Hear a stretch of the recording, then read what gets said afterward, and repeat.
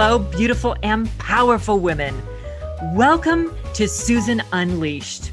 This podcast is for any woman who wants to live a gorgeous life on her terms and who knows that not only is being a woman enough, it is the key to everything. I'm your host, Susan Elizabeth, certified professional coach, #1 best-selling author, and Energy Leadership Index master practitioner. I fiercely support women who are passionate about elevating their lives while embracing their truest selves. Are you ready to unleash your power? Coco Chanel said, "My life didn't please me, so I created my life." I love that quote by Coco Chanel. Hello, beautiful and powerful women. Welcome to this week's episode. I want to talk about fierce feminine leadership. And the reason why is because I'd like you to think about what it actually is. Have you ever thought about feminine leadership or feminine power and what it really is and what it means and how does it show up for you? So I want to start with this. Powerful women need to be known not just for what they do, but who they are. Let that soak in. So think about this. So many women are known as the go-to person or the cleanup person or the fix-it person or the person that so-and-so will call to just bring it home, get it across the line, to just make things happen. And I don't know about you, but I want to be known for the woman who gets invited to have a seat at the table because I provide so much value and influence that they want to hear my ideas and my creativity and my solutions. They want to hear about how I think about things. And for me, I had to learn how to step into that feminine leadership and that feminine power. Because you see, early on, I had the disease to please because I was always running around, trading off my value and my worth, hustling for everything outside of me, trying to prove my worthiness because I didn't value myself. And I thought I always had to prove myself and work hard.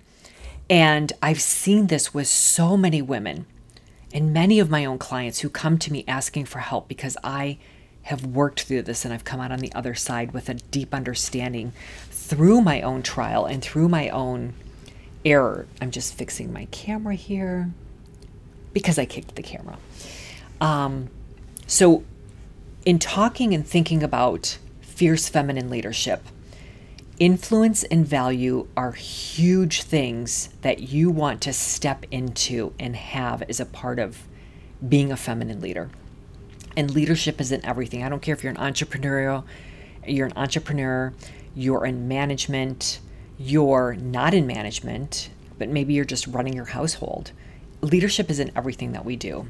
So I'm not talking about like the executive level. Yes, I am talking about that, but I'm also talking about everything else because leadership is in everything. So how do you want to be high value and be taken seriously and respected as a woman and as a leader and having leadership? You don't want to lower your standards. You don't want to hurry up and try to prove yourself and run around and rush around trying to make sure you're known for always getting things done. It is time to raise your standards. It is time to step forward into the light and be seen and heard and valued for who you are, not just what you do. Okay? I'm really fierce about that and having clear, concise communication around that. So the next time somebody wants you to take the notes in the meeting, delegate it. Don't take the notes. The next time somebody wants you and they call you just to fix it because they've made a mess out of it, no. Just say no. And then start walking and shifting into saying yes to things that are going to add value, that are going to get you that promotion. Saying things that you say yes to, that you want, that you delight in and take pleasure in. The things that are creative in your soul. The reason that you landed that career or started your own company in the first place. Because when you have influence and you have strong boundaries, You are valued for your expertise, not always for getting stuff done and being the go-to person, the cleanup person, the fix-it person. I had one of my clients call me one time and was really struggling about being left out. And I know I get it because I've been there. And I've had to remind people that I need to have a seat at the table because my ideas are worth sharing and they need to be listened to and valued because I represent half the population out there. And sometimes people are just being who they are and you can't control them, but you can certainly influence them. And don't forget about that. You can influence.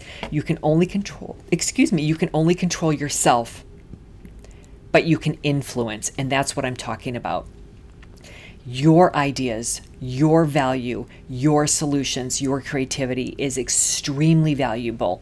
There is only one you, and you were hired for you in addition to what you can do.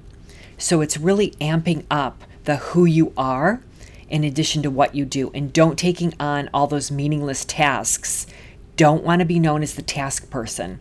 You want to be known for who you are and what you can then do from that place. So I hope you enjoyed this week's episode. And as you go out over the next week, think about the things that are coming into your life that are adding value and what can you do to step much more into your influence and value and bring that to the table.